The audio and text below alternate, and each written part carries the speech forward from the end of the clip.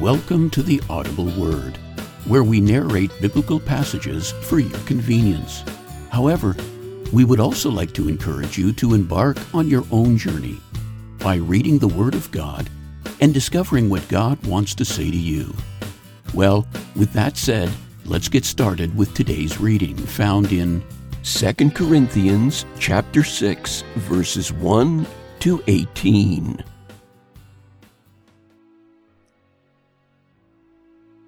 As God's co-workers, we urge you not to receive God's grace in vain. For he says, "In the day of my favor I heard you, and in the day of salvation I helped you." I tell you, now is the time of God's favor. Now is the day of salvation.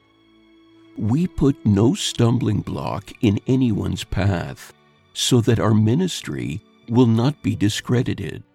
Rather, as servants of God, we commend ourselves in every way, in great endurance, in troubles, hardships, and distresses, in beatings, imprisonments, and riots, in hard work, sleepless nights, and hunger, in purity, understanding, patience, and kindness, in the Holy Spirit, and in sincere love, in truthful speech, and in the power of God, with weapons of righteousness in the right hand and in the left, through glory and dishonor, bad report and good report, genuine, yet regarded as impostors, known, yet regarded as unknown, dying, and yet we live on,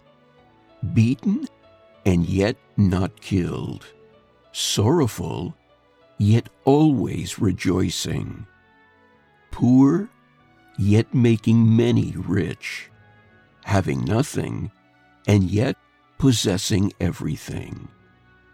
We have spoken freely to you, Corinthians, and open wide our hearts to you.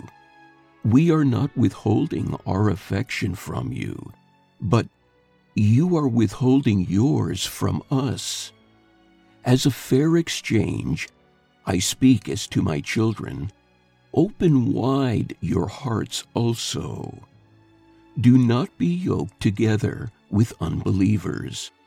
For what do righteousness and wickedness have in common? Or what fellowship can light have with darkness? What harmony is there between Christ and Belial? Or what does a believer have in common with an unbeliever? What agreement is there between the temple of God and idols? For we are the temple of the living God. As God has said, I will live with them and walk among them, and I will be their God, and they will be my people. Therefore, come out from them and be separate, says the Lord. Touch no unclean thing, and I will receive you. And I will be a father to you, and you will be my sons and daughters, says the Lord Almighty. all readings taken from the New International Version and used by permission. Opening theme music composed by Rolf Eichland.